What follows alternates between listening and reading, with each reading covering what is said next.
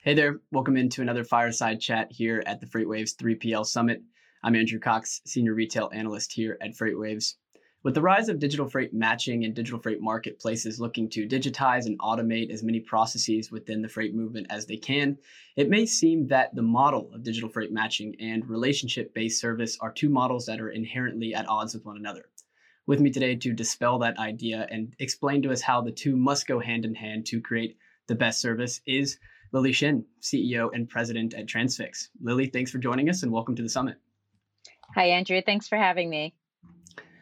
Okay, Lily, so tell me why I'm wrong when I think that DFM and relationship-based service are two ends of the spectrum and inherently at odds with one another. Yeah, it couldn't be farther from the truth. The way to not think about DFM and customer service is actually two ends of the spectrum. If anything, they feed into each other. And a technology platform that's built with and built right for the customer, if anything, should really improve the customer experience and customer service and deliver on a far superior experience. I believe people are always fundamentally looking for simpler, smarter ways to work, and the feedback loop between tech and people is at the core of that. How do you make sure that they're aligned, the tech and the people, when you're offering service?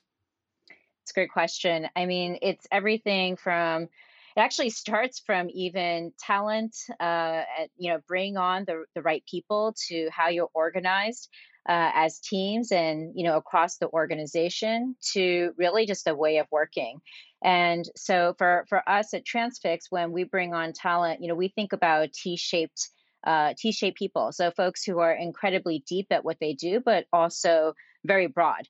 And what that really brings to the table is obviously, very strong expertise in particular functions, but people who are constantly thinking about systems, constantly thinking about how things should work end to end across all the functions, so that ultimately you're delivering a platform that is end to end and really holistic in thinking. Lily, I want to come back to that idea of cross-functionality and eliminating silos. That's a very common word in today's market. But I want to start with the kind of a chicken and the egg scenario here, because I talk to technology providers that go both ways. They say we built out the technology first and then tried to serve customers building relationships with great technology. And I've heard the opposite, that you start with the relationships and then build technology to better serve those relationships. Which is the better path forward? Absolutely the latter. You have to start with people. You have to start with the relationships. And if you think about the freight industry, this is an industry that has been rooted, right, in people and relationships and people at the heart of all of it, right? You think about our drivers, the dock workers, the facility coordinators, all the people that really help move freight across the world. So you have to start with the people, and you have to start with their experience, their pain points, their challenges, and how you can really improve that. And that's where you bring the technology in. You really think about how you can enhance experience and really empower everyone who's on the front lines, to just to deliver a better experience. So tell me about eliminating some of the more remedial or the trivial tasks in the process. So you guys aren't trying to eliminate jobs at all. You're trying to enhance jobs through technology. Tell me what type of customer service is able to be achieved when you take out some of the more trivial tasks. Yeah. So, when I think about taking out the trivial tasks, it's really just making it so much easier for everyone, right? So, we've developed a number of models here internally that's been able to provide, predictive analytics, data insights, and really automate workflows. And so the ways in which that improves customer service is actually it removes some of the tedious tasks, right? That different constituents on the platform have to deal with on a day-to-day basis, and it really enables them to level up and think about and work on things that they really want to be working on, whether it's thinking about strategy, proactive planning, resourcing, whatever it might be, that's going to help them really build a better business for them. Lily, in our conversation that we had prior to this recording, we spoke about human-centered design, and you are a veteran of IDEO, probably the mecca of innovation and design and human-centered design in the U.S. Tell me what kind of role human-centered design plays at Transfix. I would say it's actually at the heart of a lot of that we do. And, again, I'm going to start with the people. And it's actually, we're coming full circle here. It has to start with the people. It has to start with the employees and the people that we have on the team. So, we are incredibly disciplined and thoughtful about every single person that we bring into the company, and that they're creative thinkers, they're really strong problem solvers, but they also have very strong and deep expertise in their functions. So you start with the people. We are organized in such a way that we also, work in pods, and it's a highly collaborative way of working. And we bring together the best across the functions to bring forth, the best solutions to problems for our shippers, for our carriers, and for our drivers. And the other piece that I think is really important for any organization when you talk about human-centered design and thinking and really problem solving, a lot of it comes down to the culture. So, what are the ways in which you work? What are the ways in which you collaborate? How do you think about analogous research? So, you're bringing new perspectives and ideas to the table. That's really going to drive the innovation, right? And really, really reimagine the way things should work. Lily, you guys build products not only for the client. You guys take customer obsession to a whole nother level through the use of human-centered design. So you guys don't just make products for the client; you make products for the end user within that client. Can you just tell me more about that and why focusing on the end user gives you guys an advantage? Absolutely. So focusing on the end user really helps us deeply understand the pain points, right? You think about all the work that's required to be done when you're thinking about the world of freight, and there's so much complexity. There's a lot of disinformation. It's incredibly challenging, and so folks across the organization have spent a lot of time with their customers, oftentimes even next to them and even in their seats, really living and breathing their day to day. And that's enabled us to build, really some of the best products for our customers. And obviously, sometimes when you talk about customers, people talk about it in terms of counts, but we really think about the end user, whether it's the shipper or the carrier or the driver. And with that in mind, you guys focusing on the end user, tell me how design plays a big role in in your products. So this is something that I've seen along the way, along Airbnb's roadshow and in their perspectives. They talked about how their success is driven because they're a design-led team. They've been focused on design from day one, making sure that the product was for the end user, easiest to use. Tell me how that applies at Transfix.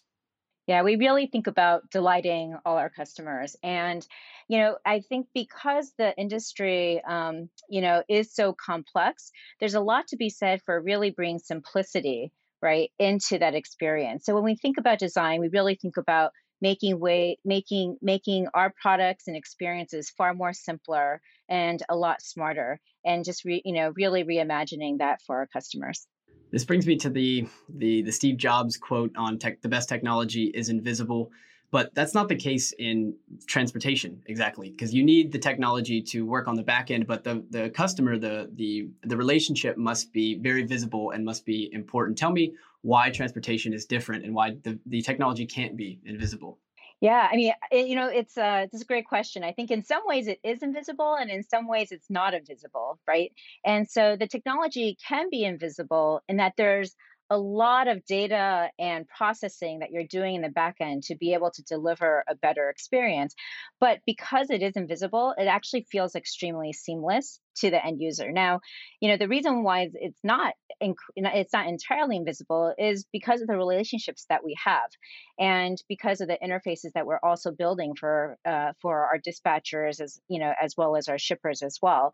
And so, I think there's two things. One, we are very front and center with all the customers that we work with. So from that standpoint, we are not invisible for our customers, but our technology and a lot of the data processing obviously is. And at the same time, we're building the experience to really enhance the ways that they work.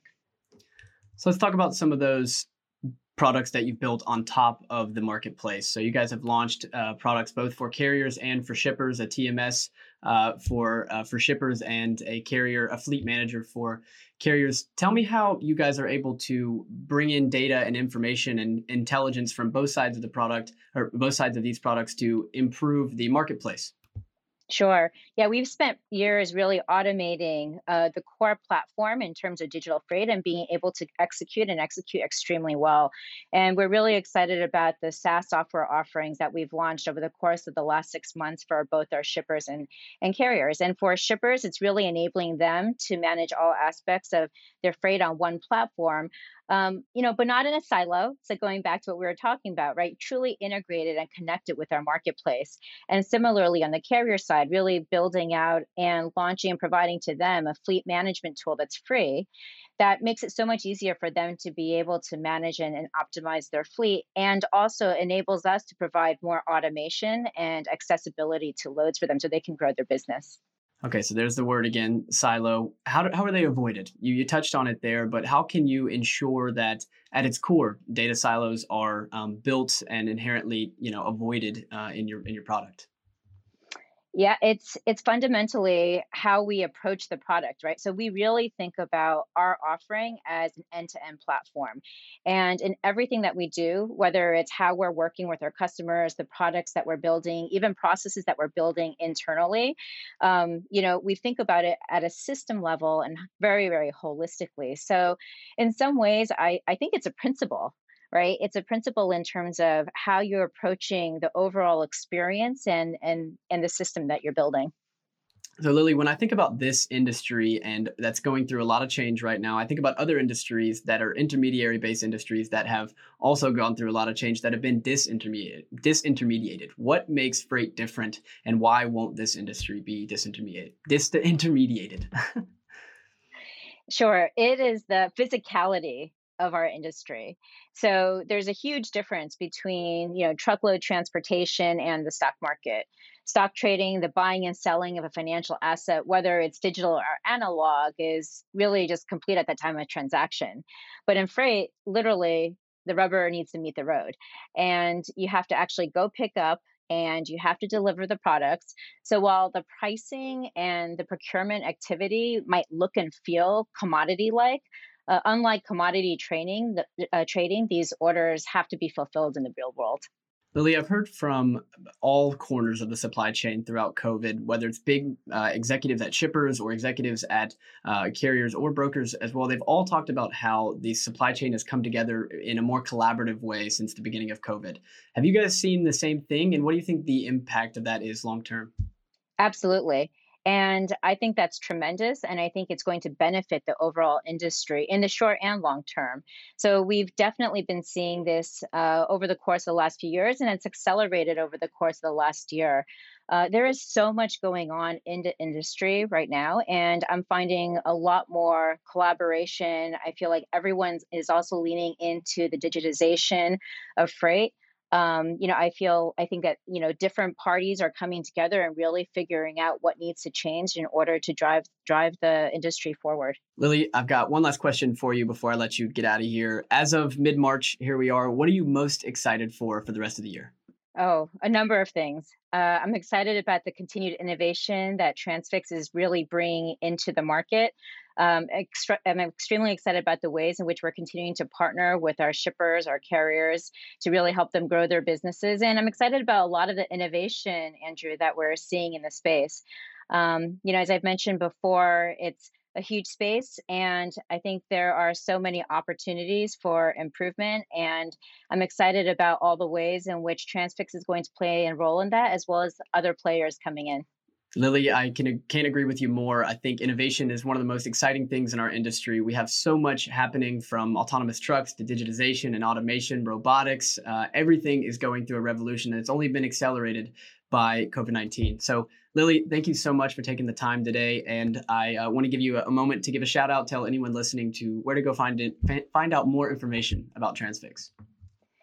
Thank you so much, Andrew. Such a pleasure. And thanks for having me on. And you can go to transfix.io for more information. All right, everyone, stay tuned for a jam packed day at the 3PL Summit. We've got a lot coming up for you. You all enjoy.